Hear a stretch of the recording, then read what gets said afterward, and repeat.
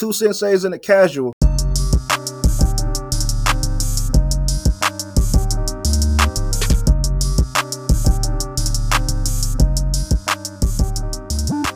Everybody good? Anything y'all want to add? Nah, just fuck bitches, get money. On that note, let's get started. This is another episode of Two Hip Hop Senseis and Casual. I'm your host, B Weezy, and all I ever needed was one mic. Scottie Pippen.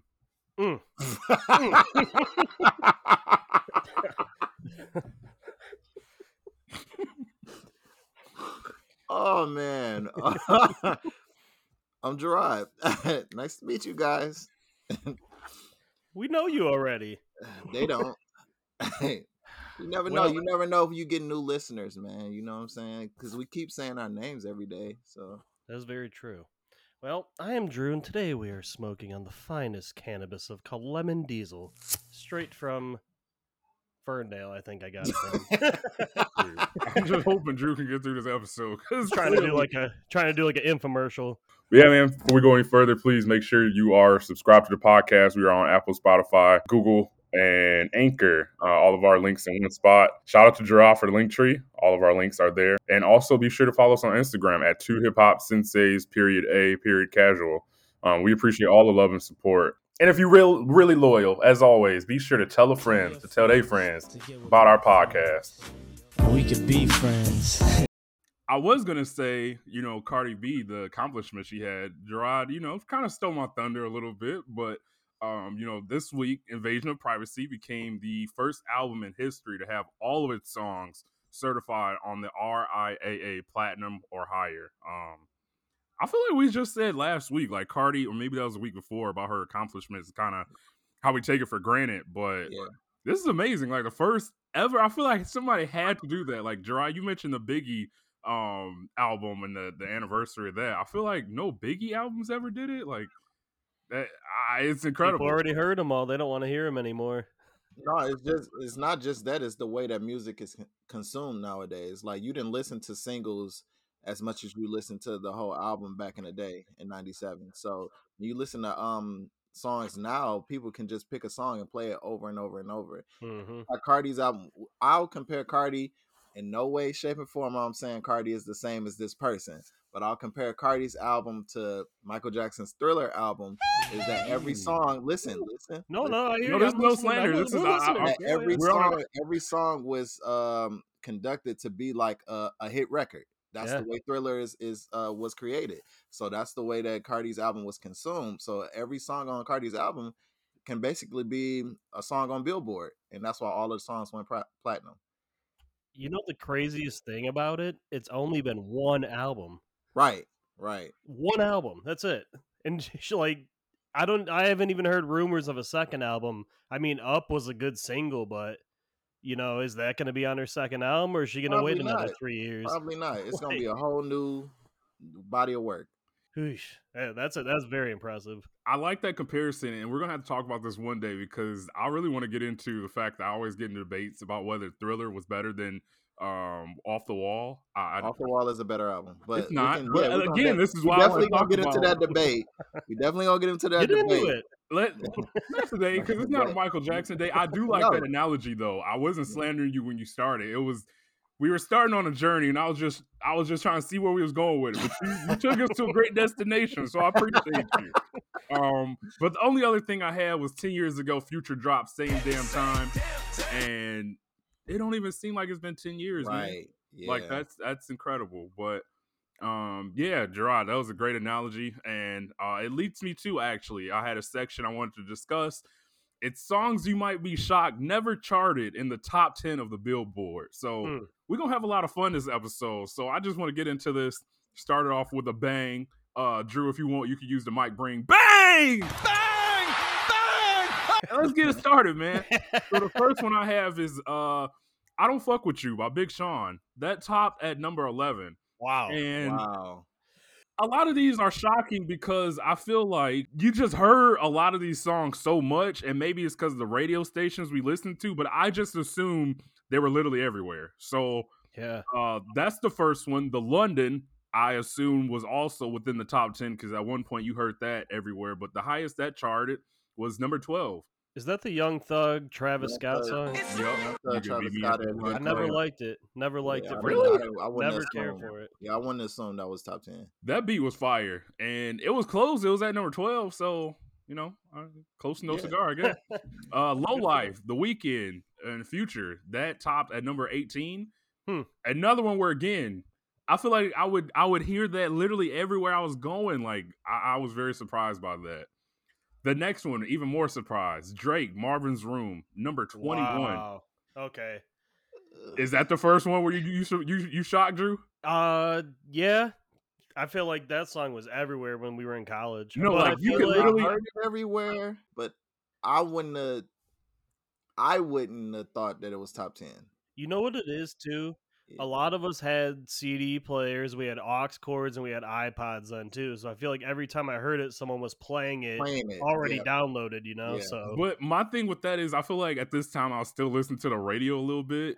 And Oh, I yeah. remember like specifically clicking on like 2 or 3 different radio stations and all of them at one point having Marvin's Room. Like that was just everywhere. But But they were all urban stations, right?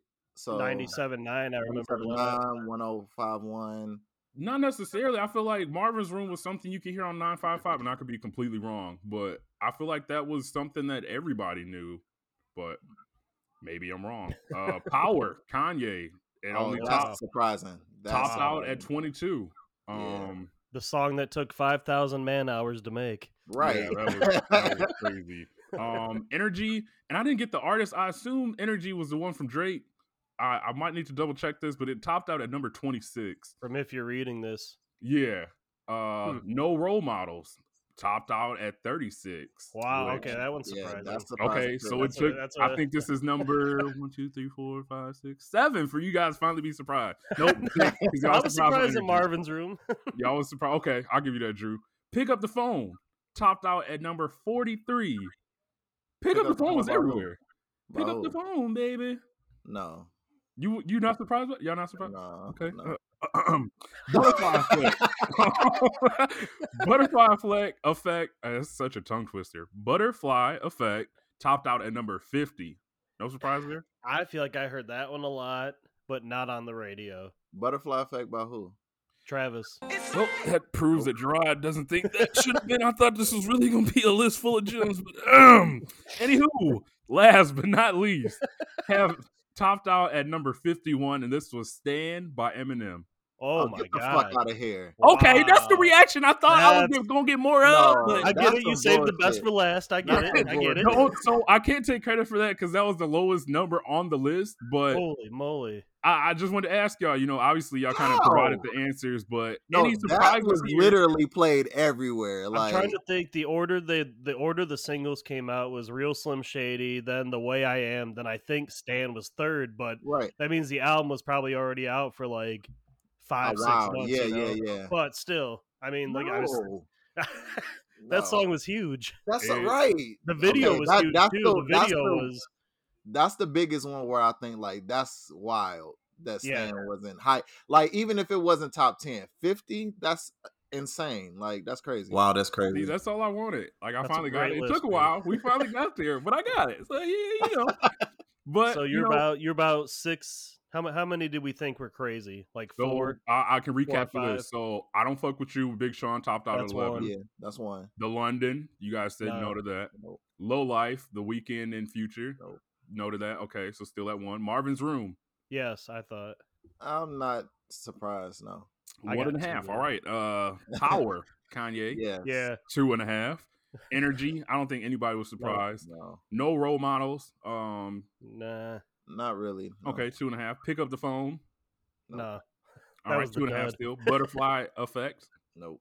2.5 still. Okay, and Stan. So we had 3.5. Yeah. How the hell was it? 3.5? I gave myself 4. I gave myself 4. Okay, 3.5/4. That's not bad though. That Yeah, that that's Stan not one's crazy. That's the wildest one. That's the biggest one. Yeah. Yeah. So Power just, too, but I mean, then you think of Stan and Power. Stan just seemed like it was way bigger.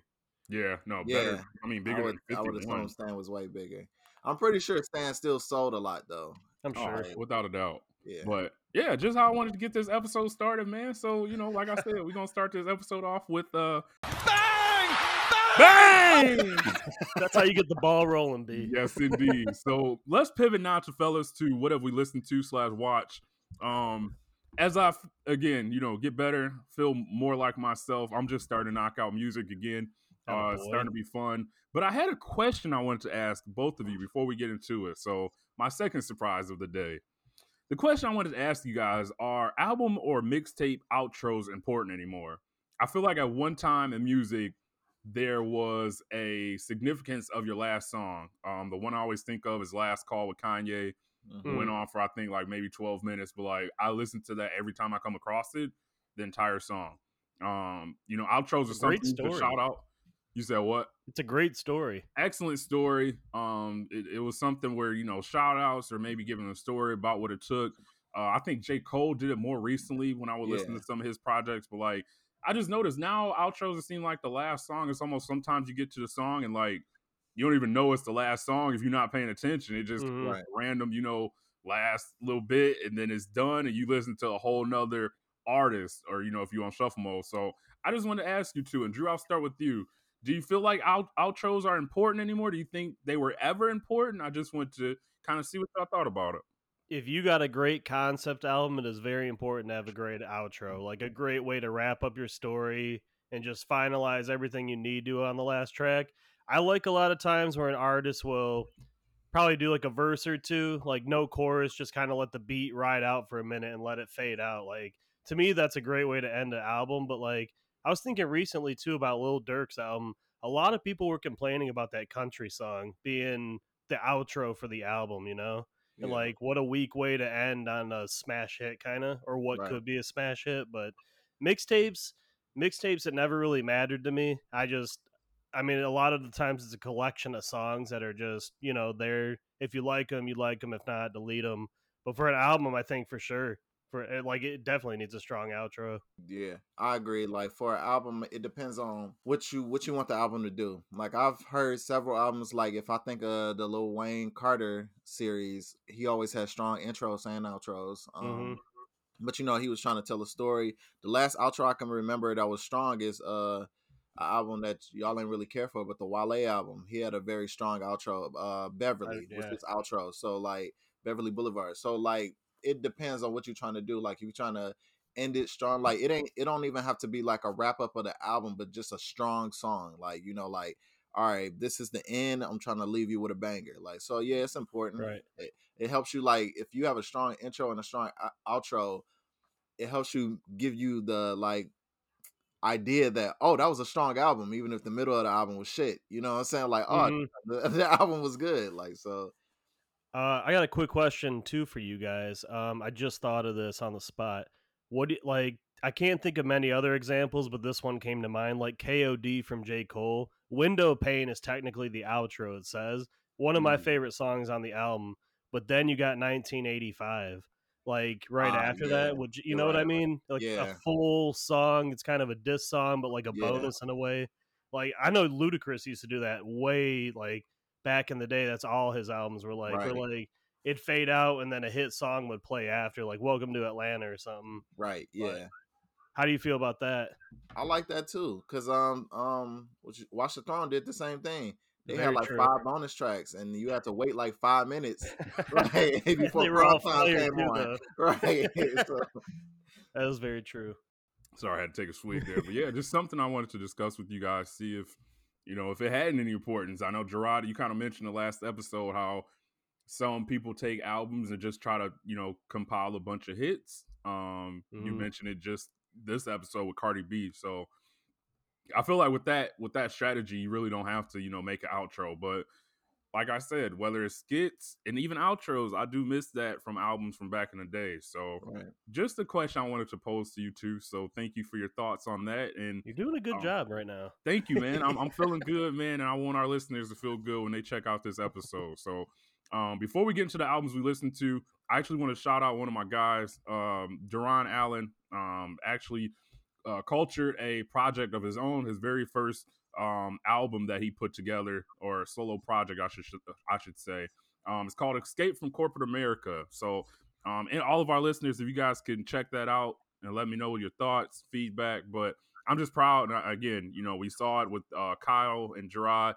Just having friends, actually achieve some of their passions, their dreams. So I can't lie, I haven't listened to it yet. I plan to listen to it this week during physical therapy, but I'm just proud of my dude and look forward to, I've heard nothing but good things about it. But again, check it out. It's called Escape from Corporate America. And, I anticipate great things. So shout out to my guy. I saw you had Boldy James on it too. He did, man. He's connected with some guys. I know we talked about another project with Groovy Corey that they put together. So again, I can't say how proud I am of my friend Duran. And again, if you guys could check that out, I would greatly appreciate it. Yeah, for sure. Definitely. So yeah, man, let's get into some of the albums. I've been listening to some good music this week, and I think you both will be proud of me. I listened to Snoop BODR's good album. Man. Cool. So Crip Your Enthusiasm. Hilarious, man. Drew, I wanted to show you some love. The game's feature on Jerseys and the Rafters was fire. There you go. Right, that's the game I like, man. Yeah, like that. That's all I need with this album with Hit Boy. So hopefully, anticipating that one, but look forward to it. I never enjoy and then strongly dislike a rapper the way I feel about DaBaby. Like, at one point, I'm like, man, this dude is just off. And then he had that situation. And just ever since then, like, everything he does just kind of rubs me the wrong way. But Gerard said he hated that one too. Yeah. I was just talking to somebody last night. He was like, I hope DaBaby get beat up. And I was like, me too, but the little guy can fight. He can fight and he can kill. Just one. He can definitely never get to that point. It's tough. Like, as soon as you think he like, all right, they got him this time. It's like knocking someone out. Yeah. No, that's facts. But I actually did like the song Pop Pop. I have to say, I can put my differences with a person aside. I can say that was a good song, but I'm like, damn, I just don't like this guy anymore. I almost feel bad about it. But Catch a Vibe is fire. Yeah, that's fire. Yeah. Get this dick, crack me up. That's so. The beat is so fire on that song, though. You said the beat? Yeah. Yeah, no, I agree. The beat was definitely fire. And I appreciate it. Speaking of outros, the Come to Death Row. If you tired of your executive being all in your videos dancing, Come to Death Row, like just a chef kiss and a great way to end that project. But overall, really liked it, man. Definitely thought it was a dope album. And then another album I listened to was Big Sean Detroit. At first, I thought I hadn't heard this mixtape before, and I don't know why, because I definitely listened to it. And it's funny because I just found myself like going back to exactly like feelings that I had or like stuff that was going on in life listening to this album. So quality mixtape brought back a lot of memories. Love the features, segues. We talk about skits. Like he had Common, Jeezy talking about their connections to Detroit. Like I just loved hearing that. And then hearing younger versions of both Kendrick and J. Cole. Like I was listening to this album like, damn, time flies, man. Like thinking about where they are now as artists, like both considered at least top 5 in the game. Like, and he's got a young Mike Posner on it too. Mike Posner, I forgot, and they always are homies and have a few songs together. Royce is on it. Yeah, he's got Royce is definitely on it. You got me wanting to go listen to it again. Bro, please. And shout out to your shirt, Drew. I love that Nas shirt you got on, man. That's how you do appreciate that. But yeah, like time flies, but I really enjoyed that album. It was dope to listen to and took me back. So Drew, please, if you check it out, let me know if you had similar thoughts, man. I haven't listened in a while. That mixtape's fire. That's the mixtape that should have been Hall of Fame for his second album, because Hall of Fame was ass and still is Hall ass. Hall of Fame was ass. Oh my god! But we got Detroit, and then literally right after that, you got what was it? The one with Blessings on it. Dark Sky Paradise. That album is still his best one. Yeah, so man, I gotta actually go back and check out some more old Big Sean, but. Also, speaking of Big Sean, did you guys see he pressed his hair in the slander he got on social media? Yeah, that was funny as hell. I did not.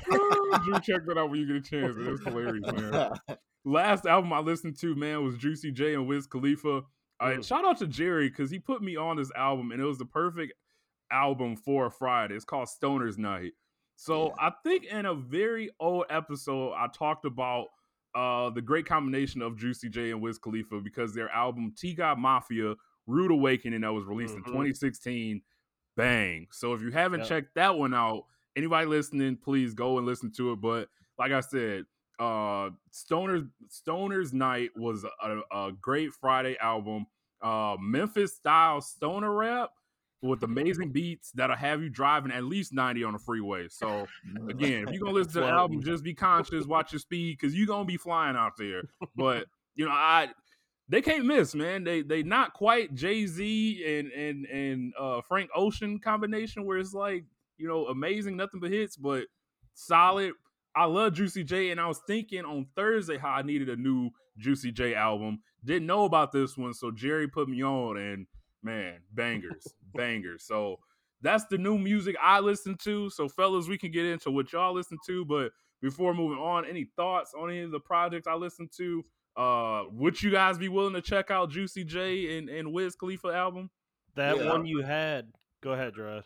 No, I fuck with it. I think I listened to a couple tracks off of that when it came out. So, but yeah.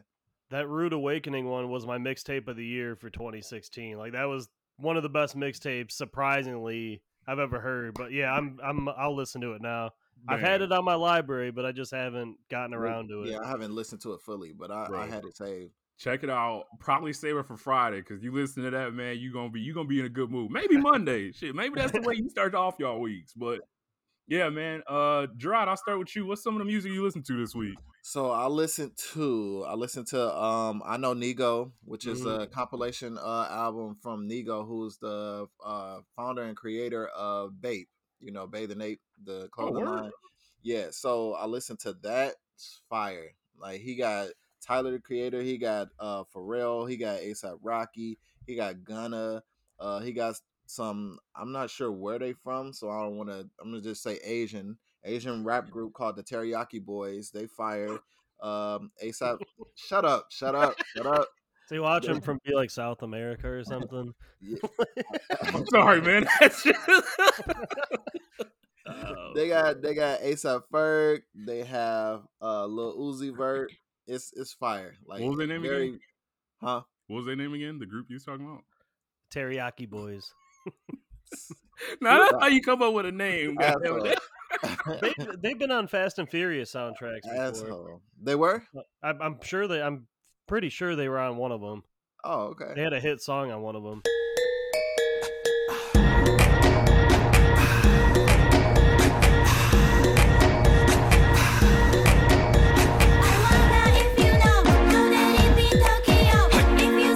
I hope for the sake of racism that you're right, but fuck no, I do too.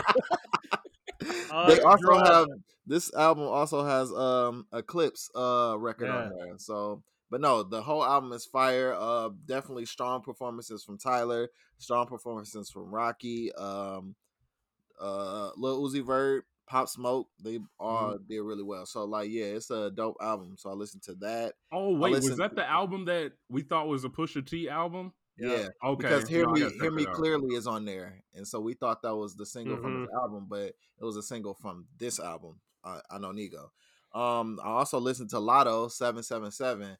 I want to give her flowers because, one, this girl is supremely talented. Like, she can rap her ass off. Like, outside of the fact of how attractive she is and all of that, like, she raps her ass off, and she even showed like singing vocals on this album. Like, it's a really good album from a female rapper, and I don't want to just put her into the box as a female rapper because it's a good album, like, period. So, like, I hope y'all listen to it. Like, Lotto put out a good offering with this 777 album because she raps her ass off the whole way. So I listened to her album. She had features from 21 Savage, which is a fire track. She got a dope track with Lil Wayne and Childish Gambino called Sunshine, which is dope. She got a track with Lil Durk. She got a track with Nardo Wick and Kodak Black. And she also got a remix coming out with her Big Energy song with Mariah Carey. So I've been seeing that a lot on social media, so I look forward to that. So that's a dope album as well. And then I listened to an album by Buddy, a frequent collaborator with Nipsey Hussle. He put out his sophomore album called Super Ghetto. This album was like, I enjoyed it because of, not just because of how good it was, because it gave you different sounds. Every track was different. Like, you never heard the same thing twice. And although he's talented, you heard different sounds. You heard different ways of rap. And he's a West Coast artist. So, you thinking you just going to hear West Coast.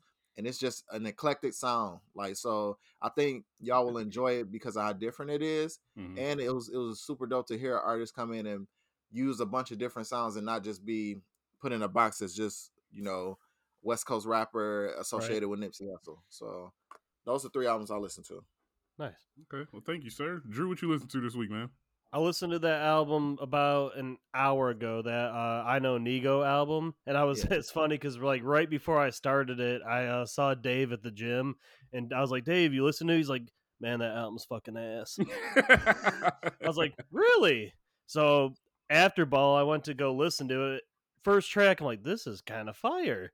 Yeah. Kept on going. I'm like, damn, what the fuck was Dave talking about? Like, this is actually kind of good. Like, like middle of the album, it lost steam for me. But imagine if this album came out in like 2014, 2015. It'd be the hottest album out right now. I feel like on there. Yeah. I feel like it's full of like hit features, but nobody's talking about this album this weekend.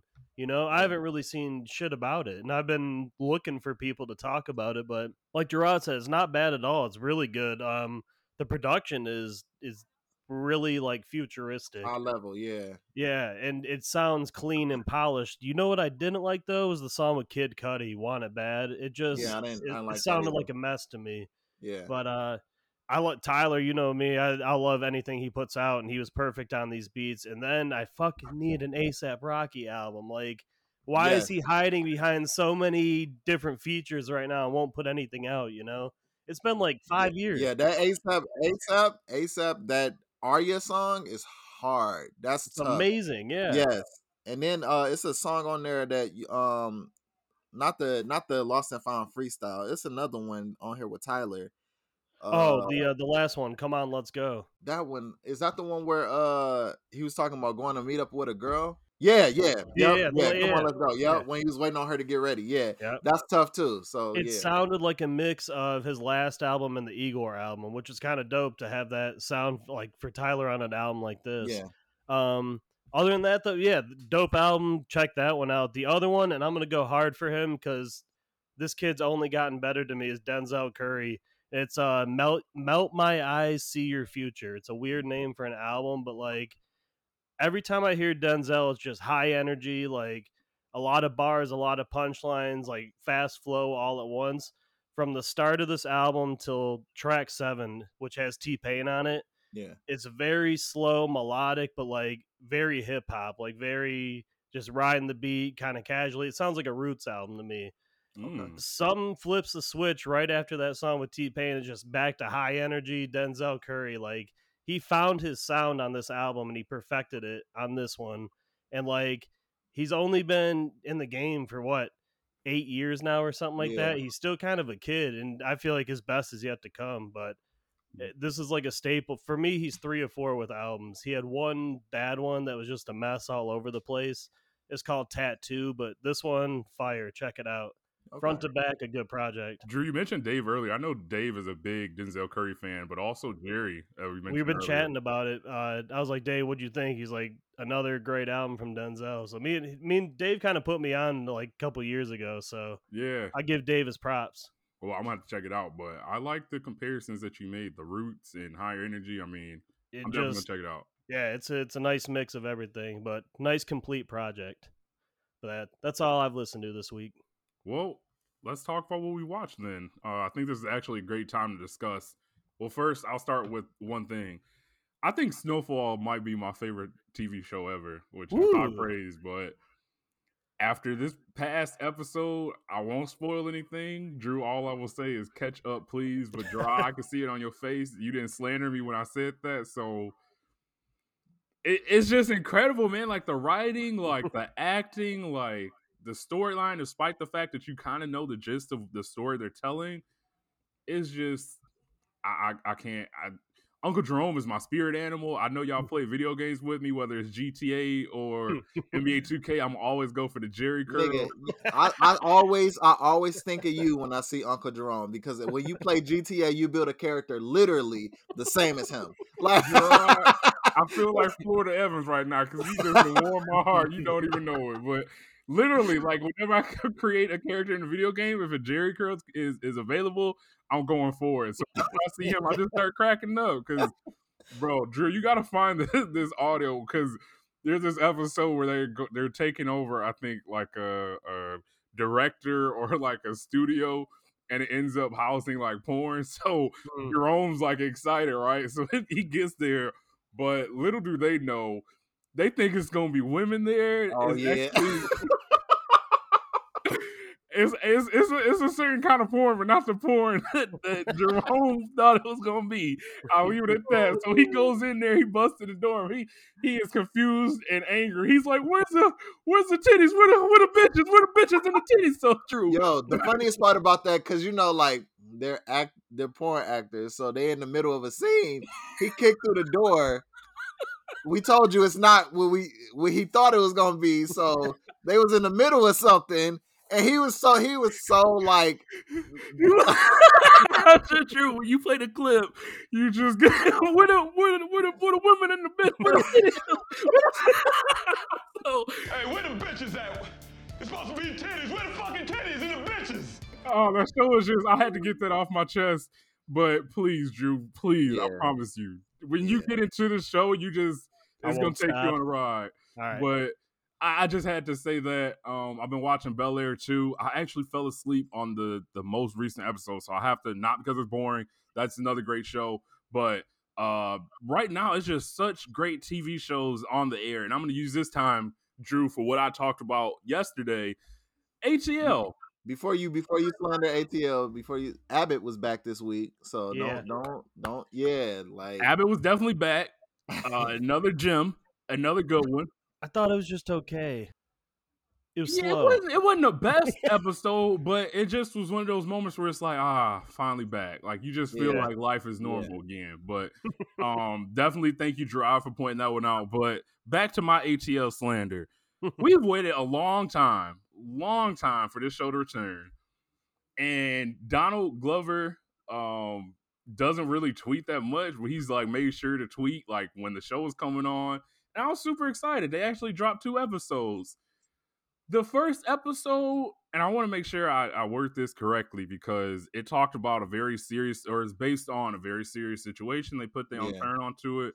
Yeah. But like the entire first episode, you don't even see any of the main characters. And I know this show, they kind of tell stories sometimes of, stuff not involving the TV show, but like you don't see any of the characters you've been waiting on for an entire episode, and like up until the end, you really just don't know where it's going. Like there was a highly anticipated feeling for the show to return, and the first episode just left you kind of scratching your head and was like, like what? This, like, none of the characters you came to see like were in it, and it was a really heavy episode. Like I expected to laugh, comedy, like see all the actors you love, and you just don't get that in the first episode. So second one, they show the actual characters, but again, like it's just a lot of stuff going on where you like what did I just watch? Like, well, like, so I wanted to slander it. Again, the writing is always going to be solid, but like when you have such a hiatus, I don't think it's a strong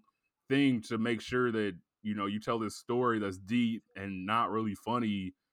Obviously, it's very serious, but like I just didn't get what I was expecting for this show to return. So, Gerard, I don't know if you have different opinions if you watch, but I was kind of disappointed with what I got from the return. So I do have different opinions. I think that because there was such a hiatus, it's been 4 years since the last season of Atlanta. So I think people like had an expectation that you're gonna come in and get all laughs, but you have to remember the type of show this is, and that's not this type of show. Like there's always episodes of Atlanta where you don't see none of the characters and it just tells a story. Literally the first episode though. Maybe not the first episode. I'm not going to say maybe not the first episode because I can't. I will have to go back and binge to see if every first episode is like that. I know for sure season 1, no, but I don't remember season 2. This is actually season 3, so right. So like I don't remember. Pretty bold for early on in that show still. But I think it's a setup. So there's like Atlanta is a smart series, so it's gonna fall back to that. That first episode has something to do with something, And at the end of that episode, Ern wakes up, you know what I'm saying, from a sleep, and I guess he was dreaming about that. I don't know what that means for the rest of the season, but it has something to do with something. But even season 2 finale, the FUBU episode didn't have any of the main characters in it. It was just based on something that happened in Ern's life about him having a fake FUBU jersey.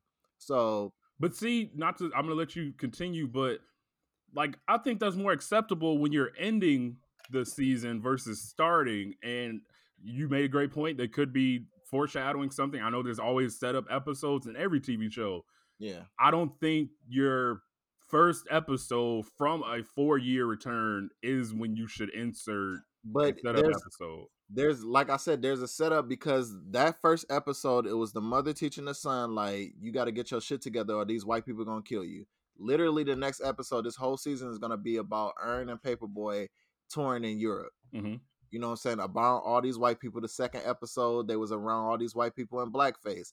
There's a connection in there. Mm-hmm. You know what I'm saying? It may have been long, just like it's plenty of episodes where they have long episodes that go on about a certain story. We talk about the Teddy Rupkin episode. Yeah. So like there's man. Like there's setup episodes that at the end of the season, it's like, okay, I get how that was in here. So I don't know. I enjoyed both episodes. Like, they weren't the funniest. No, I ain't laugh at all of them, but it was certain spots I did laugh at. Mm-hmm. Like, and the first episode was, I think that was important to me because, like you said, it brought up a real life situation where the little boy was killed by his foster parents. You know, yeah. Like, and this was a boy that went viral actually for like hugging a police officer. You know, so it's a very sad situation. And again, I want to not taking anything away from that situation, bring a light to that situation. It just was more so, even if they flipped it, Gerard, if they had the second episode be I don't know if it would have been possible, be the first episode where you get a little humor, you see the characters, then you have the setup episode for when they come back next week. I think I'd have been even better with that, but I don't know. I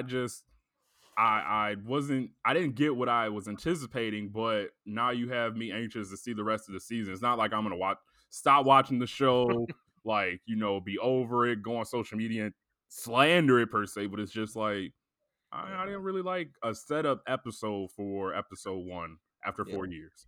Yeah, I get it. But yeah, that's all that I had as far as TV shows that I watch. Drew, I don't know, Gerard, if you guys have watched any good TV shows, but I want to give you a chance. So Drew, I'll start with you. What have you watched this week? I finished Love is Blind season 2.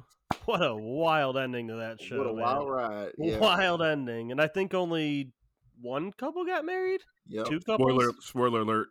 I'm sorry. 2 got married. 2. Yeah, 2. Shocking the second one. One I kind of saw coming, but my guy Shane, that was the reunion episode was probably one of the best reunion episodes I've ever seen from a show, just because of that guy Shake. Dude, he is a nut job. Shake is a cornball. He is just bouncing off the walls the whole time. I don't think I saw season 1, but I saw bits and pieces of season 2. Season 2 is definitely more drama than season 1. Season 1, I feel like they were playing it a little too safe.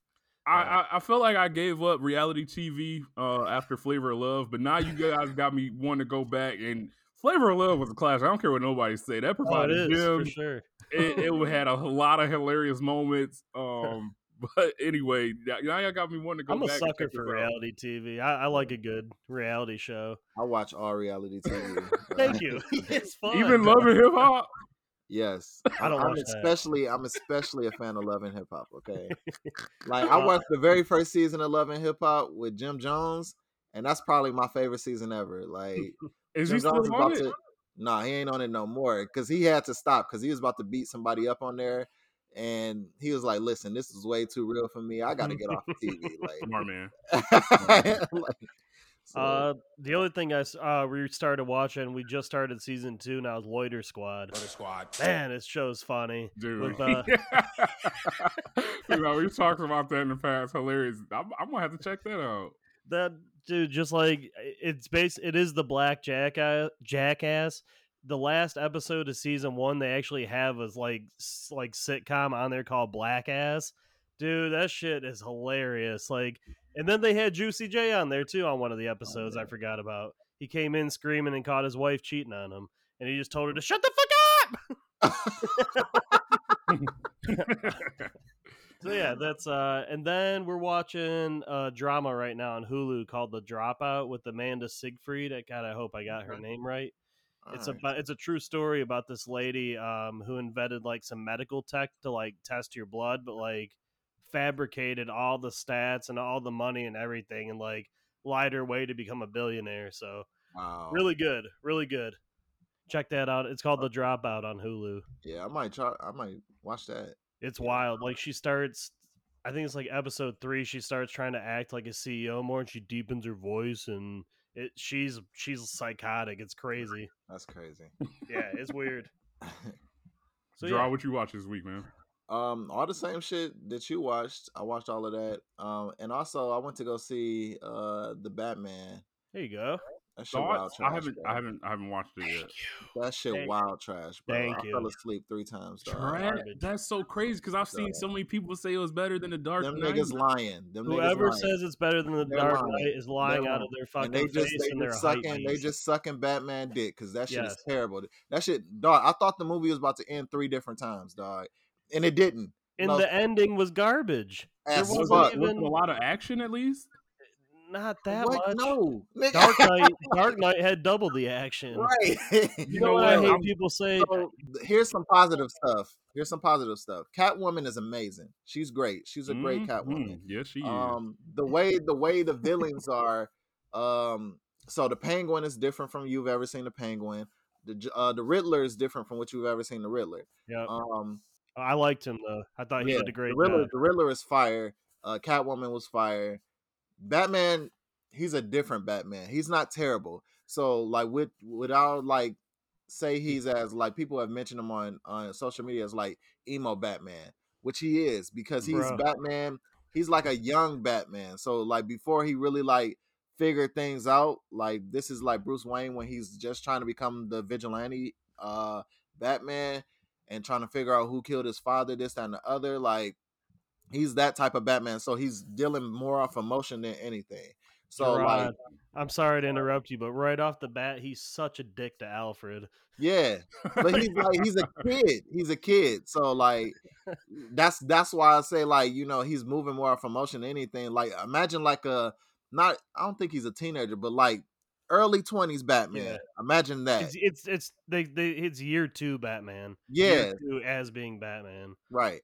So like you'll see like he's a kid, so he's acting like a kid. He's very pretentious. He's very like feel like he's a spoiled rich kid. So like he's acting as that. Like you know what I'm saying? Like but the story like if this was I'll say like this, if this was a series and it was broken up into 1-hour episodes, it'd be fire.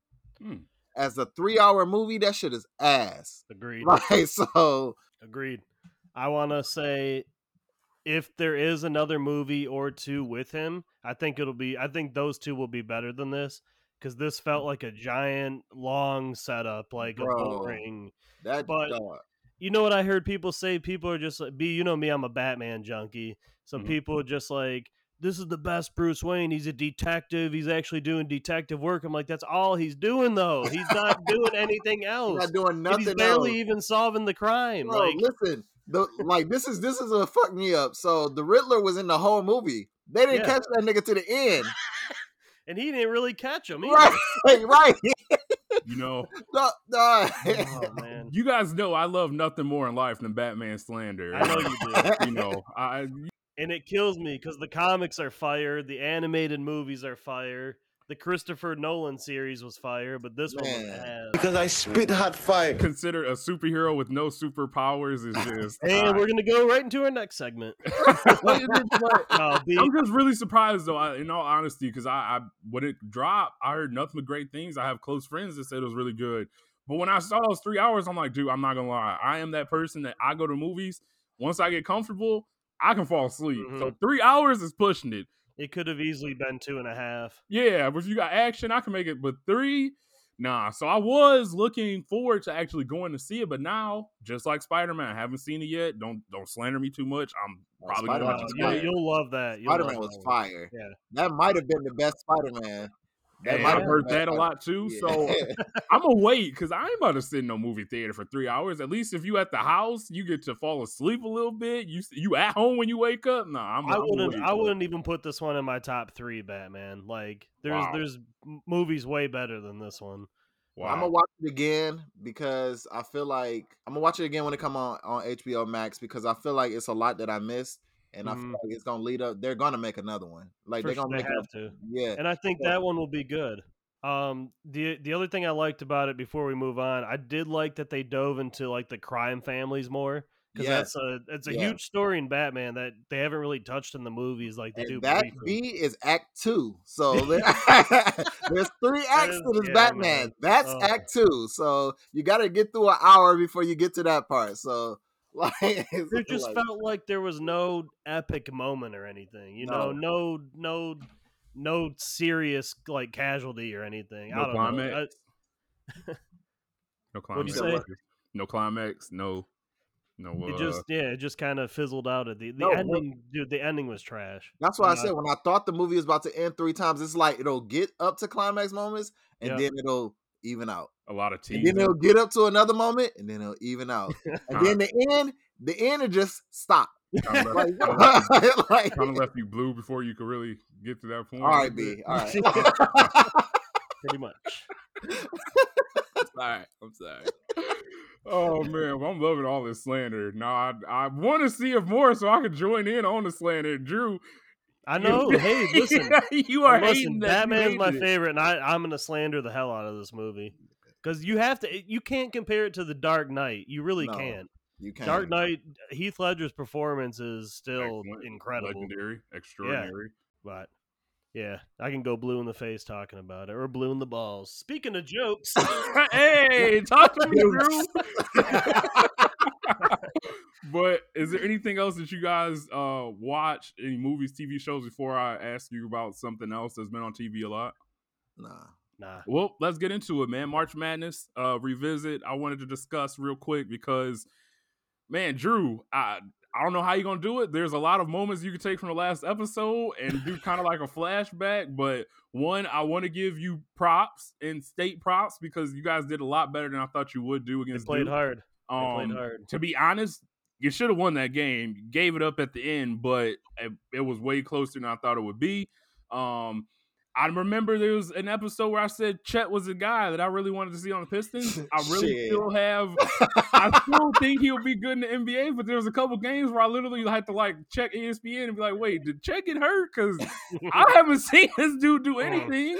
They locked that ass up, dog. It was one game he had 0 points at halftime. I'm like, oh, he had to be hurt. And it's like, no, they were locking his ass up. He ain't did nothing. So I don't know. I still think he could be really good in the league, but now I just am slightly concerned. Now because I kind of want Jabari Smith. So Jabari Smith was good, but the guy I am really wanting on the Pistons is Paolo. Yeah, I agree. Paolo, yeah, he just looks like whenever Duke really needs a bucket, they go to him. He's a lot better at shooting than I thought he would be, but his feel for the game, his vision is just his finishing at the rim is insane. Like, I mean, the guy just has. I just imagine him being next to Cade. I'm hoping other teams aren't looking at him the same way and thinking he. To me, after everything I've seen so far, he looks like the number one pick. I don't think he goes number one. I still think the league will like Chet. I still think they like Jabari Smith. Ivy is another guy that I mentioned liking, but man, if we could get Paolo on the Pistons, I would just be ecstatic. That guy I understand now why he was the number one recruit. Like, he hasn't faded like Chet has. Ivy in the last game, he had an off game. Yeah, he had an off game, so still really like him. I like his athleticism, but Paolo, man, every game, like when Duke's in the jam, they give him the ball. He creates either with the bucket, setting somebody up. Like the way he's able to impact the game in multiple levels is just the guy has it. He has especially last game, the game that put Duke into the Final Four. It pretty much looked like Coach K just gave the ball to his NBA players and let them go to work because Paulo was going stupid. Like, you know, Man. every time you gave him the ball, it was a bucket, it was Bro. a dime. Like fadeaways, turnaround jumpers, 3-pointers in the face. yeah. The Euro step that he did against Michigan State still is a move where I was like, I didn't know he had that in his bag. So, but another flashback, Drew, you mentioned how last week we saw more upsets than, you know, there's always upsets in March Madness, but this year just seemed like there was a lot more. But now, I mean, we got our first 15th seed in the Elite Eight. Yep. Yeah. Like, I've talked about how I like NBA more than college, but I will say, like, the upset aspect and the one game, you know, winner takes all, I do appreciate that. So I just wanted to get you guys' thoughts. I know I've done a little speaking on my part, but Drew, I'll start with you, man. What's your thoughts on the March Madness that you've watched over the past week? I haven't checked my bracket in like a week and a half now. Oh, Like it's I don't done. even do care it. to check it. No, Don't do there's it. no point. I'm Yeah. doing this other little like pool where you had to like pick teams to make it to the final. You had to pick like 6 teams. I think they're all eliminated now. Like, Mhm. dude, I'm tuned out. I hate to say it, but I do want Paulo on the Pistons. I changed from Chet. Fuck Chet. I said after, dude, what the hell happened? I had them going to the finals and they got their ass kicked. It was such a low scoring game too, like 62-58 or something. Like, Yeah. So with Chet, he's a finesse player, right? So there's ways that you can tune him out the game. You know what I'm saying? If he's not making threes, he's not strong enough to really like move nobody. he's So skin like and bone. yeah, so like they was able to muscle him out the paint, which is unfortunate because he gonna have to do that in the NBA. You know what I'm Right. saying? So, but you know, he's finesse. So I was thinking like you can kind of like use him like you would use a Dirk, but those moves wasn't working. You know what I'm saying? Like it just wasn't. So It's also a faster NBA now too. I mean, yeah. So Dirk style is kind of gone. that was tough for me watching Chet because like I don't usually put a lot into the NCAA tournament because you have a whole body of work and I saw what he did in the season, so he's really good. But to see him against better competition, it's like damn dog, like Right. You wanted to see more. You got to see more. Exactly. So Paulo really impressed me. Jaden Ivey still impressed me because he had an off game, like, and Purdue ended up losing, but he was still getting whatever shot he wanted. And you so can like see that's the thing that right. That's the thing with guards is different. It's like he was still getting to his spots. The shots just weren't falling. And you know, if he could have just made a couple more shots, Purdue would have won. Like so that was tough. And I know it hurt for him it to end like that for him, but my bracket was fucked up from last week because as soon as Arizona lost, I was like, oh well, that's it. Dron, I just wanted to add with Ivy, and I know I mentioned it, I see a lot of Ja and Donovan Mitchell in his game. One thing I liked about watching him, though, even when he was struggling a little bit, he didn't hesitate to take those shots. Like he took the last shot that he almost hit at the end of the game when they were down by 3 with 4 seconds left, but he just has his explosion. Like you said, he's able to get to the basket, get to wherever he wants to get on the court. Has a little playmaking in his game too. So there's just things that you could take away win or lose from guys to say, okay, this should translate well in the NBA. Right. Chet, even though he struggled, I will say at 7-1, still able to block shots, still able to rebound. It's just the muscle. Like how much will he be able to compete once he gets to the NBA? But it was concerning. 0 points at halftime. And the thing with Gonzaga, like you mentioned, they get a lot of slander because they don't face top-level competition throughout the season for the most part. So now that you do, go up against this higher level, it's like, okay, you're struggling. I think the first game in the tournament, he had 19 or 17, but we didn't see that level throughout the rest of their games. So that was disappointing, but I still think he'll be really good in the league. It just may take longer than I anticipated, but he's able to shoot. He can go coast to coast. He got some bad foul calls on him, I will say. I don't think a couple of those fouls when he fouled out were good, but the refs have been so bad, man. We mentioned it last week. The game's already slow. They make the game about them. It's just like, dude, get out the way. Like, let these guys play. That technical foul they gave the kid for hanging on the rim when he really didn't hang on the rim. Bullshit. Like, what are y'all doing? Like, even Reggie Miller on the broadcast was like, come on now. Like, what are we doing? So it's like, dude, momentum. I swear to God, I've seen guys release too soon and land straight on their back. Like, you gotta, he's not trying to showboat. Yeah, like he didn't, it was literally he swung towards the basket, came back, let go. It was nothing. Yeah. he didn't showboat. He didn't show up his opponent. It's just he didn't even ref, make a face. Yeah, like what are you doing? And even he was shocked. So you just hate to see that. It's funny. College refs make me appreciate the NBA refs, who I slander all the time. But man, it's like night and day. It's really bad for the game. So people like me that don't like college already, the refs just make it bad for you to want to keep pushing. So, but overall, it's been highly entertaining. I almost feel like it's impossible for Duke and Coach K not to walk off into the sunset. It seems like it's setting up for that. But if North Carolina win, Duke gonna have a hard time in the Final Four.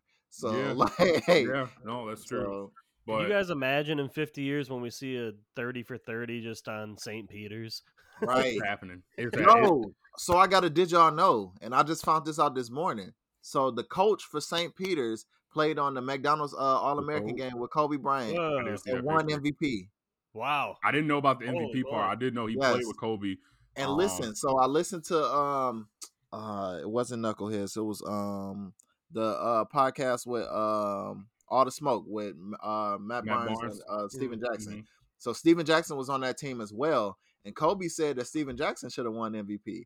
Dang. He talked about the coach like, blah blah blah. I forget the coach name. Won MVP. I should have got the MVP. So that shit was like, when I saw that shit. Did Kobe co-sign that, or was this? No, Kobe co-signed that. Okay, he said Steven Jackson should have won MVP. Cool. Yeah, because that was the last interview before Kobe passed away. Did he ever play in the league at all? No, I don't know. I don't think so. I know Kenny Smith has commented how he knew the coach and he was a known hooper.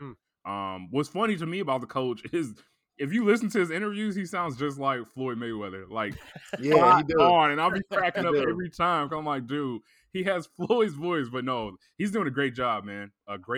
I've seen some stuff with like the gym they have at that school is tiny. Like it is. Yeah. Yo, I listened to the Joe Budden podcast, and so the school is in Jersey City, so it's in the hood. Like, so they was like, we used to sneak in there just for open gym, just for all the hood niggas to hoop. Bro, that's a regular ass gym. It's like going to the Y. Bro, they're cheerleaders. They have 4 cheerleaders, and in order, you have to hit a minimum requirement of cheerleaders on the team to be reimbursed for having them travel with the team. They had to leave the 4 cheerleaders at home because they didn't have enough to meet that requirement. Like that's how small, of a school it is. And to see them doing this, like, it doesn't get any more Cinderella than that. So shout out to them, man. They are shocking the world, literally.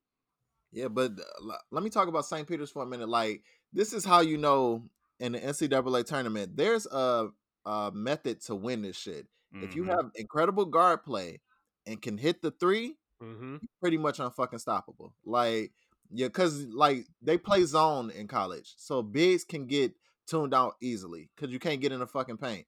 But if you can shoot over the top of anybody, swing the ball, and your guards can break down anything, like you can't guard nobody. I mean, you can't guard their guards. You're unstoppable. Like, that's what I was saying about Jaden Ivey. He was getting whatever the fuck he wanted. He just couldn't make it. So, like, dude, it's like that George Mason team back in the day. They were fun to watch, like real fun. Exactly. Like George Mason, when we talk about Ja when he was at Murray State. Loyola a couple years ago. Loyola, Steph when he was at Davidson. You got elite guard play and you can hit the 3. Oh, you can go wherever you want to go. Like, I'm glad B stepped away because of that damn Eastern Kentucky team that beat State. Denzel Valentine. Oh my God. Yeah.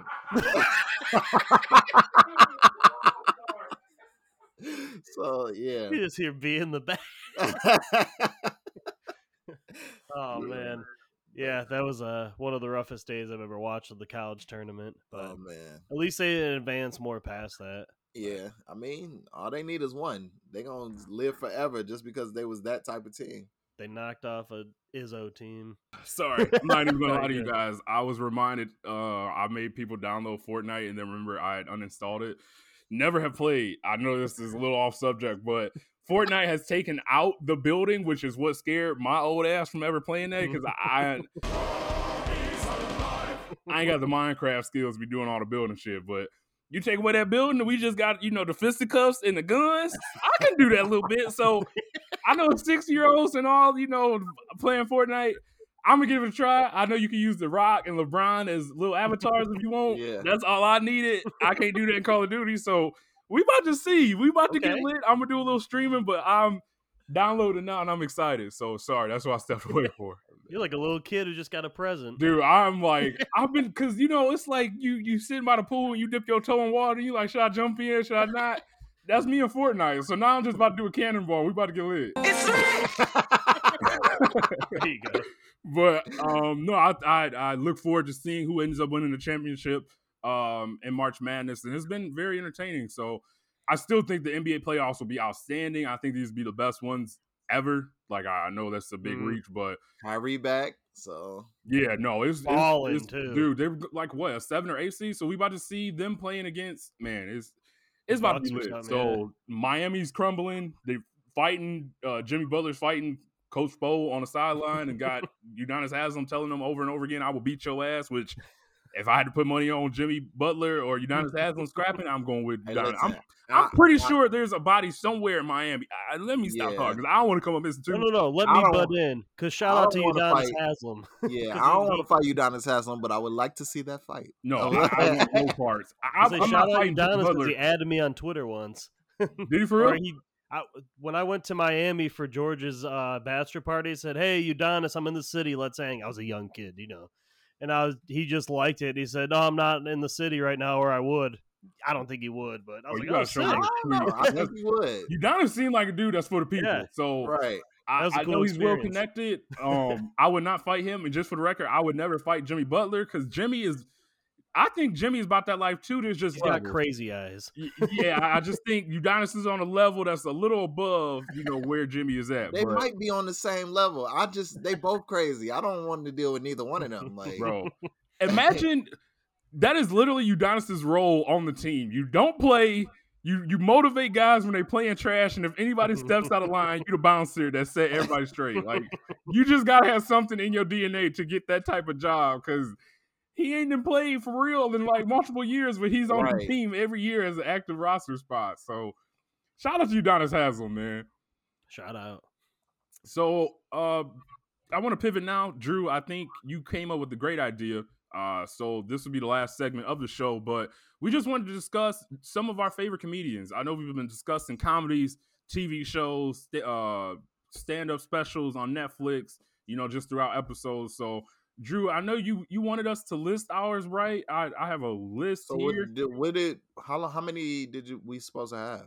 I have 5. Technically, we don't have to do a list. I have a list. Gerard, if you don't, that's completely fine. Let's do our.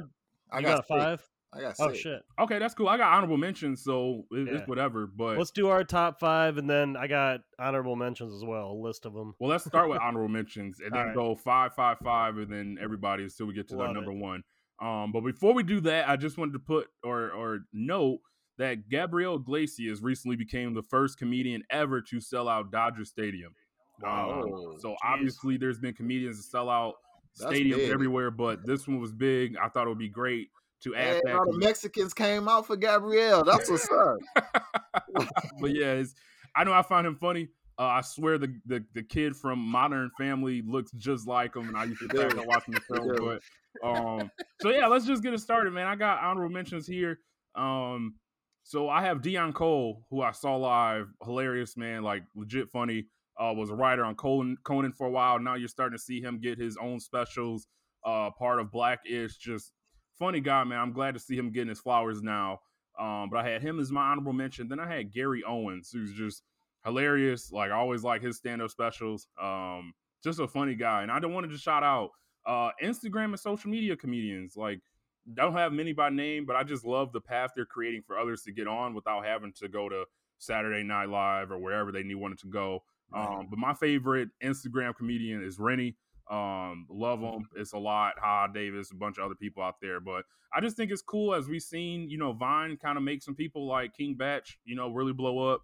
I just love seeing people get on, just by being themselves and creating content. So shout out to them, man. Word. Mm-hmm. So yeah, what order y'all want to go? Drew, Gerard, who want to go first? I'll go. I also had both of y'all said I'll go. So. Gerard, you can go. Honorable mentions, then we'll get into number 5. I also had, he's technically tied for 5 because I don't want to put him as an honorable mention, but I also had Deon Cole as tied for my 5 because I've been watching him since his early Comic View days when he used to write on the pad, and I got to see him live. Like, he's definitely one of the genius comedians out there, so I think he's dope. But also tied with 5 with him is my man Robin Williams. Like, I don't think people are familiar with his stand-up. You only see Mr. Doubtfire, but I had to tell Kiara earlier today because she wasn't familiar with his stand-up. His stand-up is better than him as he is genius level. Like, Robin Williams was one of the best, you know what I'm saying? So RIP to him, and I wish more people saw what he gave to this world, you know what I'm saying? But Robin Williams is definitely in my top 5. Wait, I didn't know that he actually had like a stand-up. Oh, No, his stand-up, I'm telling you, go look at YouTube. His stand-up is better than any role he's done. I think A Night at the Met is my favorite one he had. Yeah. Trod, he had that bit where he was talking about being an outfielder in MLB. And he was just like, you imagine a guy who's like on coke or something, just like looking at that long white line down the home.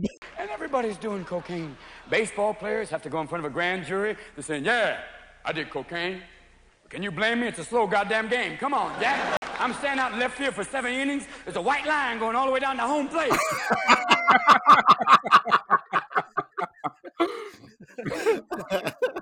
Shout out to Rob Williams. Yeah. He is on my honorable mentions as well. I got a lot for honorable mentions, so I'll rifle through them. Sam Morril, who I've seen twice now. He's a young guy who's probably been out 3 years now, but he's got a bright future ahead of him. Chris Rock is in my honorable mentions. Some of the best stand-ups I've ever seen. Nick Swartzen, who has had 2 specials, but only one of them was fire, but I find myself quoting that special all the time. Adam Devine B from Workaholics. Mm-hmm. One special as well, but I feel like if only he does like a few more specials, like to get his name in the comedy world more, he'd be a mega star. Like, he's already blown up from Pitch Perfect and shit. Yeah. But What's funny about him, I prefer him more in TV than stand-up. I tried to watch his stand-up. I wasn't a fan. I just think his comedy goes better with stuff like Workaholics, and he was in Modern Family too. Yeah. They write good. I feel like him, Blake, and Durs fed off each other so well, their style. But my last 2, Frank Caliendo, who used to do all the impressions. My dad took me to see him at the Fox when I was a kid, and I was like blown away with the amount of impressions that one man can do, like he's to perfection. And then my last one, who we talked about recently, is Michael Che. He's 2 for 2 right now for stand-ups for me. So just a lot of younger guys on there right now. Drew, real quick, Nick Swartzen, he's in a lot of Adam Sandler, or he was today, right?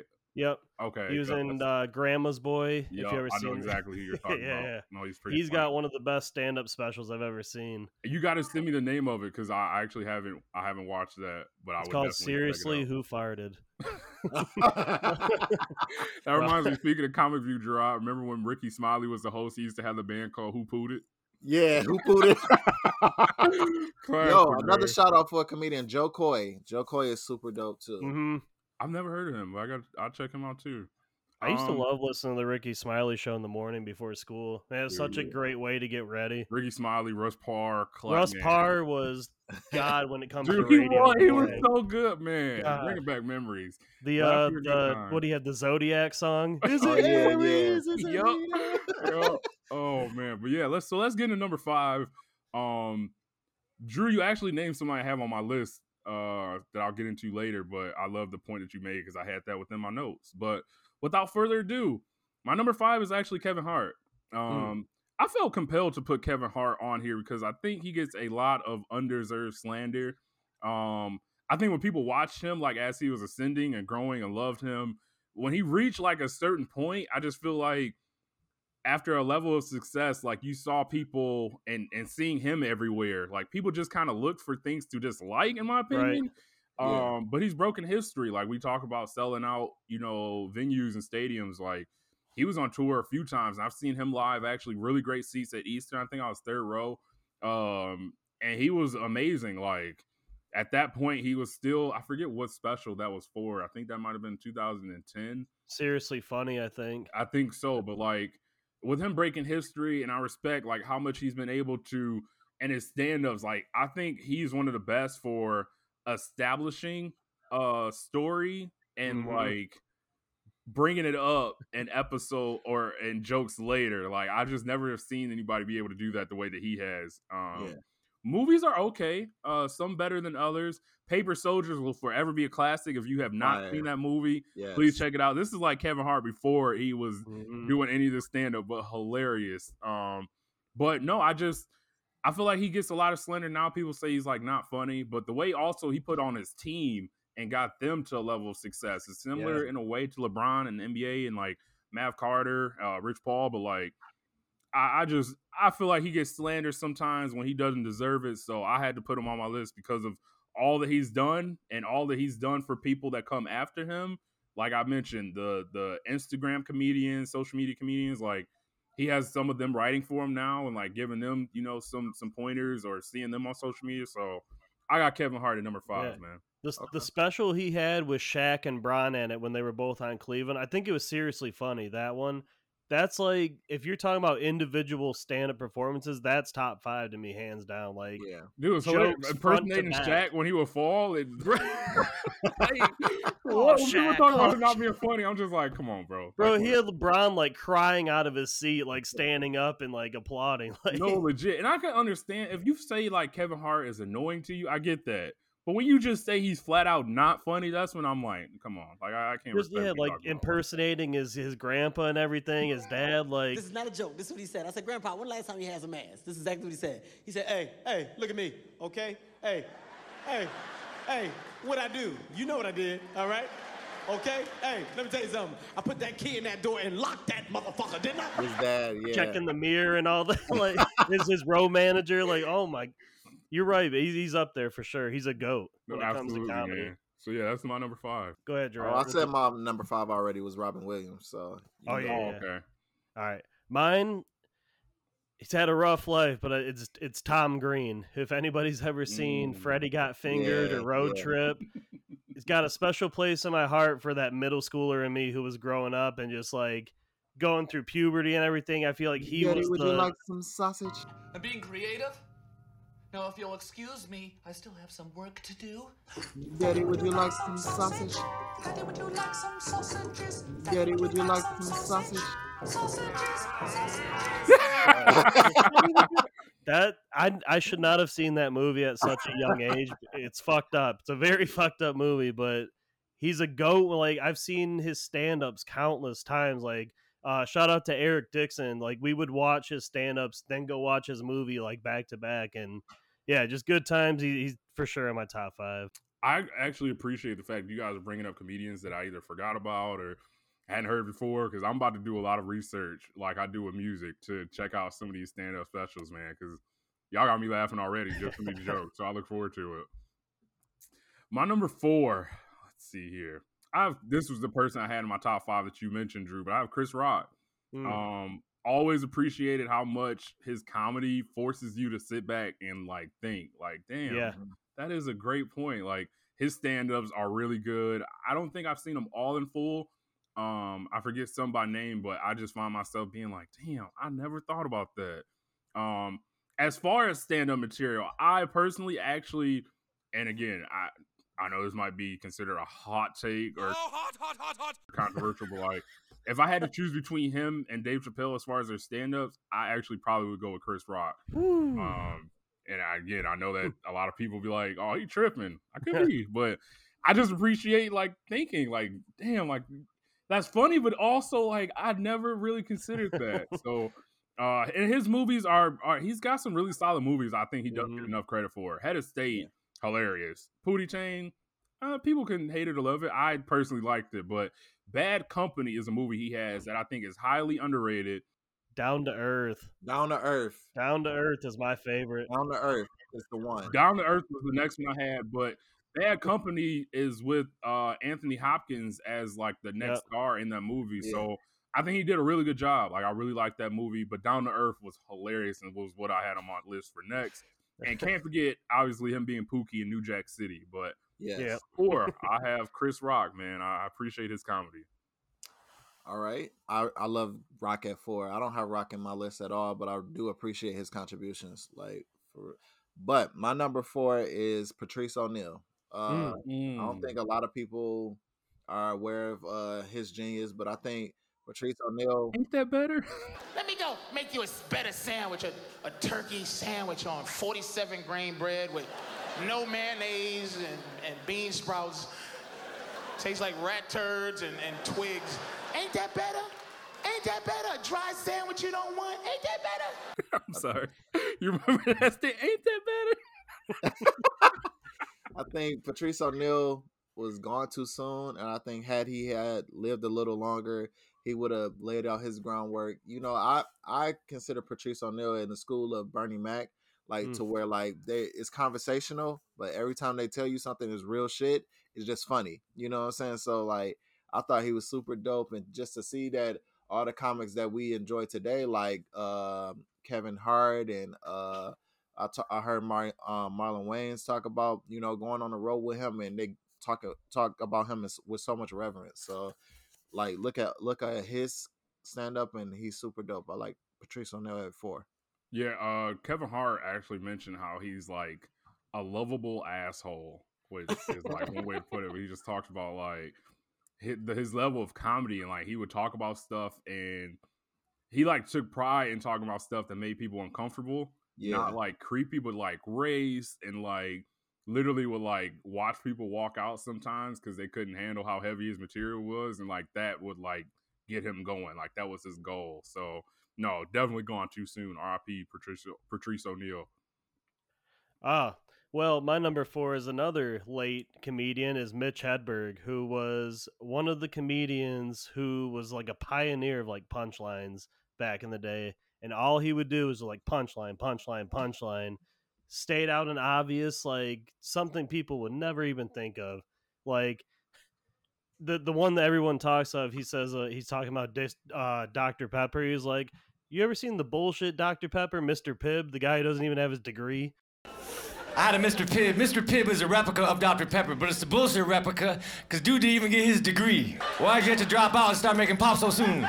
The commercial for Diet Dr. Pepper says it tastes just like regular Dr. Pepper. Well, then they fucked up. Like stuff like that. He had a rough life though, huh? He has like a really unique delivery, right? Like, doesn't he talk like really slow and like laid Very, back? yeah. And he wears shades. He had long hair, and just like his delivery was flawless though. Like would never crack a smile or anything. Just kept going, and like I love me some dry humor. Dude, it's one of my favorites. But like another guy who like I felt bad because he was like on the verge of breaking out and like being huge in the comedy world, but he passed away too soon. He battled with a lot of pills, cocaine, and heroin. So he had a rough life. Yeah, R.I.P. That's a great addition, Drew. Another comedian I forgot. I thought I knew who that was, so I had to Google it. But as soon as I saw him, I'm like, no. I appreciated his delivery, and he had a very unique style, which I appreciated for sure. But yeah, R.I.P. man. My number 3, someone we are very familiar with and have discussed multiple times on the show, Damon Wayans. Another comedian I don't think gets enough credit. Obviously his older brother Keenan started it for the family with Living Color, but it was actually like Damon that made it to SNL. He got fired, refused to basically be Eddie Murphy's replacement.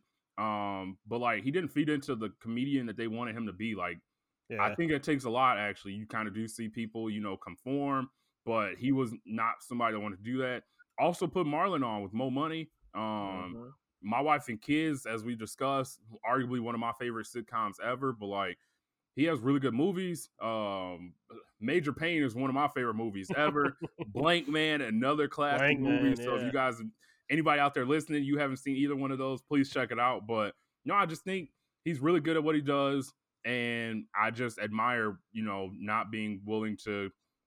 I mean, once you get to SNL, it's kind of like back in the day, like you made it, but like he went out his way to get fired and still had success, and I think that took a lot. So personally, my favorite Wayans brother, and it has a lot of great material out there. So that's my number 3. Yeah. Damon is definitely the GOAT of the Wayans brothers as far as comedians is concerned. Like Keenan wrote a lot of shit, and he's the businessman, but Damon is the funniest motherfucker out of them. So Sean and Marlon though, those scary movies, those were great. Yeah, they are dope writers, but they learned all that shit from Damon and Keenan. So, true.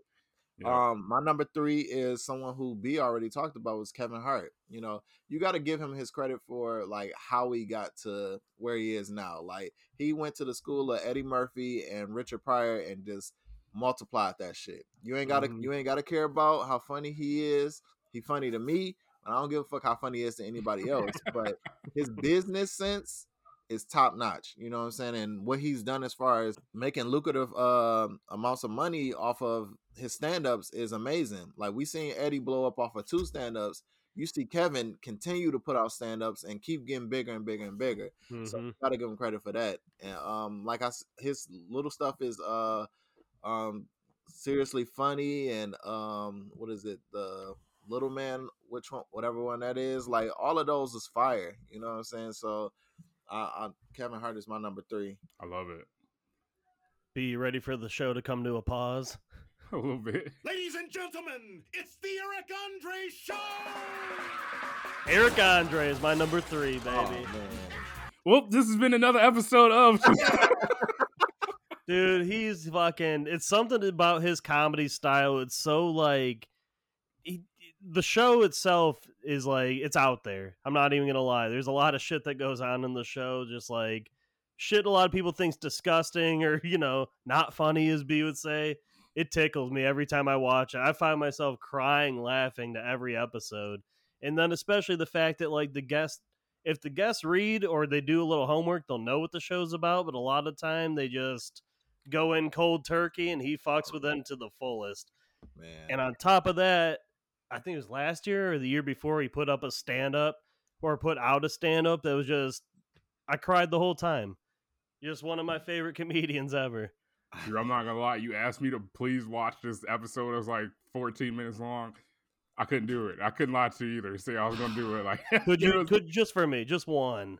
Drew, I do a lot of stuff for you. Pause, no, you don't. Not enough. I cannot get myself. Nah, that's the only person on your list so far. I'm like, no, he don't do it for me. Next time I come by, I'm just gonna randomly put it on. Then that's the only way I'm gonna watch it. I'm gonna just be honest with you, like this not happening. But shout out to you for loving who you love, because ain't no way. But my number 2 has actually been mentioned a little bit by Gerard. But my number 2 is Bernie Mac. I don't think people understand how much he changed family sitcoms.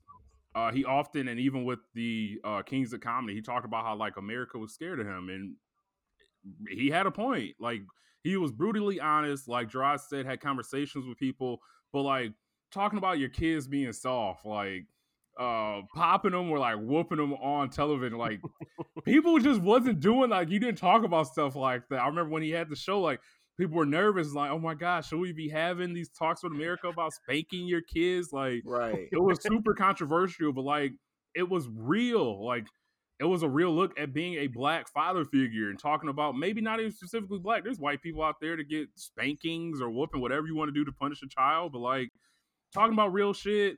It had, personally, to me, the best comedy routine ever with I Ain't Scared of You Motherfuckers. When the story is told, the dude before him got booed like crazy. Like badly booed. Right, like a comedian, like if you're a comedian, it takes a lot to even go on stage. But him, he started that motherfucker saying, I ain't scared of you motherfuckers, and started talking his shit. I ain't scared of you motherfuckers.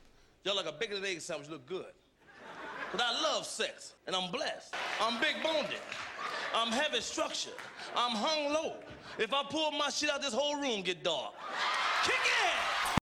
I watch that and laugh every single time. Like, I just appreciate what he's done, and he has some good roles in movies. The classic Ocean's 11 and 12 and 13 he was in.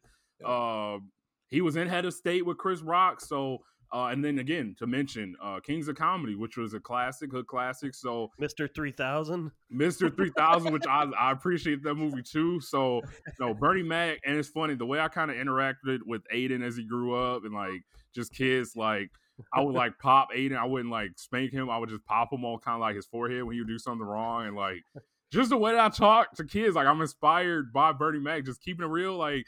You always hear people talk to kids and they're like, oh, how was your day? Like, nah, like I'm talking to you like anybody else. Like, you do something wrong, I'm going to let you know. Like, that ain't what we do. So shout out to Bernie Mac, gone way too soon, RIP. But yeah, that's my number 2 and my top comedians I list. love that relationship between him and Jordan. That was just Dude, like that. It's so many families like that have relationships like that, but you never really saw anything like that until this show. So man, baby girl. Uncle Bernie. Great theme song too. Who you with? Yeah, no Oh, man. He had Triple H on there, and shout out to Triple H who just announced that he's retiring from in-ring performances. Man, I made me a Thank little God. emotional. I know Thank we talk God. about wrestling, but Triple H, love him or hate him, man, he was one of the best villains in WWF, WWE history, man. You got to give it to him. At Did all you hear that kids, Stone Cold's coming back to WrestleMania? Give me a hell yeah. I did hear that. Yeah. But We'll back share to- this another time. yeah, the Triple H, just real quick, he used to have kids everywhere, literally trying to do his routine of spitting water out. Like, there's nobody I know that hasn't tried that at least once. Pause. Like, that just was legendary, man. All right. Well, my number 2 is a person that a lot of people consider the GOAT, but I'm at number 2, and it's Eddie Murphy. I think Delirious and Raw is 2 of the greatest stand-ups of all time. And he only did those 2 and became a superstar after that. Did SNL, put out Boomerang, put out countless movies, like Bowfinger. I'm just naming offbeat movies from all these people. countless movies, to create himself as a superstar. And I think that's the blueprint. Every comedian wants to follow that blueprint, whether it's to be a star at stand-up and then going to SNL, or be a star at stand-up and then becoming a movie star. That's what people want to do. And I think Eddie Murphy made the way, and he's one of the greatest to do it, so I have him at number 2. Nice. He was in my honorable mention because I just saw Delirious a couple years ago, and I was crying laughing watching it. My number 2 is Louis Black, who is now a very, very old comedian. Yeah, and he somehow in high school, it was like late middle school, early high school, I heard one of his stand-ups. I'm like, this is gold. And then I realized after that, he's been around the block for a while, and he had like 4 other stand-ups out, and I dove into all of them. I went to go see him with my mom a couple of years ago. He's been on Comedy Central. He had his own show in there. He was on The Daily Show too with Jon Stewart. He had the segment Back in Black. And then movie-wise, he was in the movie Accepted with the college. He was the dean of the college. I remember that. Yeah. Dude, his stand-ups to me were just like, I'd never really cared about politics at all, and I still really don't, but like the way he bashed the government and just the way everything's fucked up in this country, it hit with a young mind like back in the day with me. And I still love him. I still love his craft and what he does, and just how he brings up just old shit from his past that just how it's fucked up now because of the past. It's a great style. Drew, I'm really, other than Eric Andres, I'm loving your list because you got some people on there that's just making me think like, damn, I need to check him out. Like, me and Gerard have a lot of similar people, but I love the aspect that you're bringing to this conversation of just people. We grew up completely the same and completely differently. That's why we all love the same people. No, I'm loving that, man. I gotta check him out because I've seen him. I had to literally Google him. I've seen him, but I don't remember any of his material, so I'll definitely check him out. I will send you personally some of my favorite sketches that he has, or some of his favorite segments. Yeah, I watched those before I watched Eric Andres. I promise you that. My number 1, actually Gerard's number 2. Eddie Murphy is my comedic gold. Like, so gifted, like such range. He makes an impact. And Gerard, you named one of his movies, but like whether it's Shrek as a donkey, Mulan as the dragon, I Spy, which is probably my most underrated but loved Eddie Murphy movie. Life, Daddy's Daycare, even Norbit that gets slandered, but to me, found it hilarious. But like, you got hood classics like Vampire in Brooklyn, which most of our listeners probably never seen, but is actually Eddie Murphy becoming a vampire. Sounds crazy, I know, but has Angela Bassett in it. Really good movie. But I can watch his interviews, like literally his interviews of just talking for hours. Like whether it's let's see, I think he's been on Conan. I know he's been on Jimmy Fallon. What was the show? Was it Actors in the Studio? He has a great episode on there. I think you guys remember that show. He was on the show Comedians in Cars Getting Coffee with Seinfeld. That was really good. Shockingly, I've never seen either Raw or Delirious in full, like either one of them, but I will. Oh, But Delirious to me is better than Raw, and I know that's kind of Raw is like the golden one. I think Delirious is better. Both I of them are mean, good though. They are. I Gerard, you talked about the GOAT, but like I mentioned, Gabriel Iglesias like selling out stadiums. Like all the comedians now that are accomplishing that, they had to break records that Eddie Murphy broke and that stood for at least 20 years. Matter of fact, Kevin Hart was the first comedian that broke a lot of the records that he set. So like they've interviewed him and asked him like, what do you think? He's like, I mean, it's still people trying to break records of stuff that he did like way back. But then on SNL, as Gerard mentioned, like he did characters, but like he never was like an embarrassment or like corny, like doing too much. Like he did care, like his James Brown is hilarious, but like he didn't sell out to like make fun of any black entertainers at that time and being the only black person on SNL. So you know, I appreciate Eddie Murphy. There's this one interview he's asked about with Johnny Cash. Johnny Cash, I guess. So when Eddie Murphy was on SNL, he was super young, right? He was like 19. Yeah. Right. So he was super young, but he would sometimes hang out, but he would have to do his own thing because he was so young. But Johnny Cash was on the show, and I guess they got wind that Eddie Murphy wasn't going to come hang out with everybody after the show. So he does an impression, actually, of Johnny Cash. He said Johnny Cash was like, Eddie, you're not going to come to my party? and Eddie Murphy's like, no, man, I ain't going to check it out. But, you know, if you get invited by Johnny Cash, he's like, I got to go. But he said Johnny Cash was like, Eddie, my wife sure does love you. And his impression gets me every time, bro. That impression you're doing is killing me. But Eddie Murphy is my GOAT, man. I appreciate him. I love him. I love Charlie Murphy, his brother. Like I saw him at OU, and it wasn't the best performance, and I feel bad, but it was like nobody could hear him, but he was funny as shit to me. Dude, Chappelle Show, he's hilarious. And Eddie does a great impression of his brother, Charlie Murphy, dude. Like Miss Jenkins, my brother said, if I was walking down the street and I see Miss Jenkins right now, I'd punch her in the face. That's the funniest shit. Yeah. He talks about his brother actually is the reason why he got into comedy. He wanted him to get into a talent show and win the money. He told him to do I think it was Muhammad Ali. He told Eddie to do impressions because he will win the money. So He's like, okay, you gonna win that shit. You gonna win that shit. And it's actually in one of the movies that it's a heckler that is bothering Eddie Murphy in either Delirious or one of the specials he did. But Charlie actually stands up and tells the heckler that he will like whoop his ass. Yeah. So that, like it's just amazing, man. Eddie's my number one. He's my GOAT. I love that dude to death. All right. Well, I have my number one is Eddie's mentor, Richard Pryor. So Eddie looked up to Richard Pryor, but Richard Pryor did not show him the love back that he wanted. So it pushed Eddie to be much better. But Pryor is the godfather for a lot of reasons, and a lot of reasons because his storytelling. Like Pryor would tell you stories of personal things in his life that's, if you talk about it regular, it's traumatic. You know what I'm saying? He grew up in a whorehouse. His mom was a whore. His dad was a pimp. You know what I'm saying? Like he took those experiences and put them into stories. He battled with drugs and sexuality and things of those natures and still came out to be one of the biggest stars in Hollywood. So I got Pryor as my number one, and he's pretty much the standard of what comedians strive to be. So I just got to point out one joke that gets me every time, where he likes the match. And he said, y'all said that this was Richard Pryor running down the street when he had gotten that situation. I think he was like freebasing, doing drugs. But anyway, he got set on fire. And took off down the street. So he literally did on the stand-up, lighting a match and said, y'all said this was me running down the street. Also, y'all did some nasty-ass jokes on my ass, too. Oh, yeah, y'all didn't think I saw some of these motherfuckers. Since you love me so much. I remember this one. It strike the match like this. Say, what's that? Richard Pryor running down the street.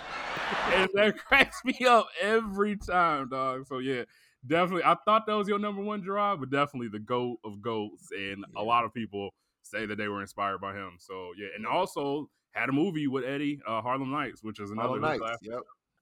My number one is Dave Chappelle. And I just, from growing up, I feel like he was just the number one comedian of all time to me. Like, he took that hiatus, and I know we were all pissed as kids, like, damn, we ever going to see him again? And when he came back and got that Netflix deal, he's just been unleashing, like, gold after gold after gold.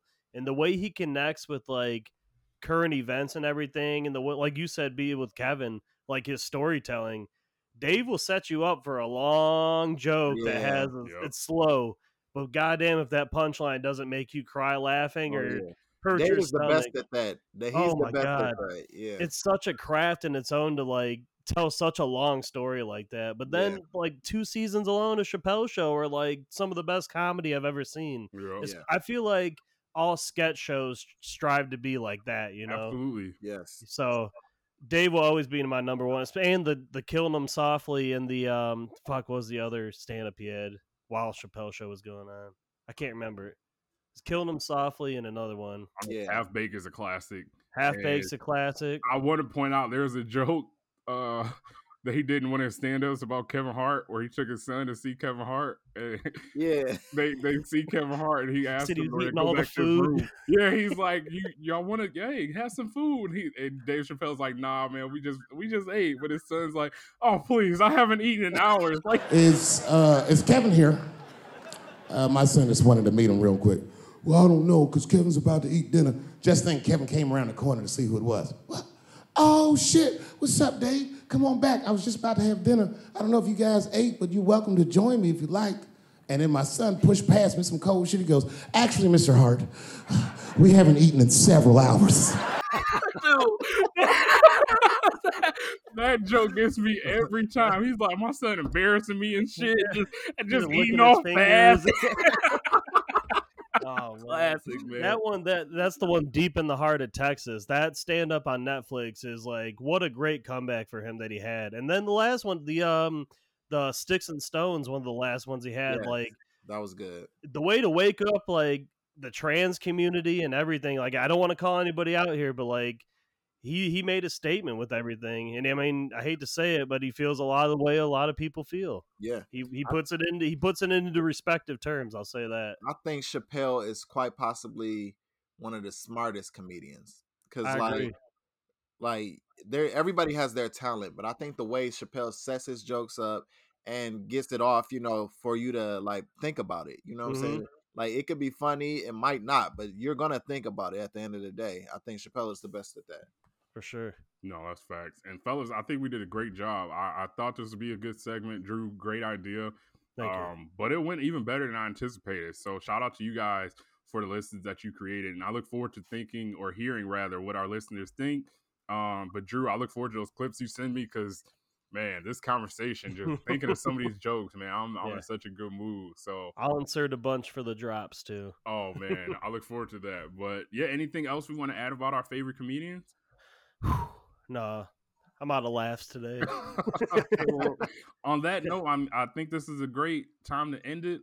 This was a lot of fun, man. I appreciate you guys, but more importantly, I appreciate our listeners for giving us a chance to, you give us that hour and a half, of your week, checking us out, man. So again, please tell us some stuff you guys want us to talk about. Let us know any feedback, anything y'all want us to improve. But we appreciate all the love and support. So until the next time, this has been another episode of Two Hip Hop Senseis and Casual. And y'all be easy. One. Take care.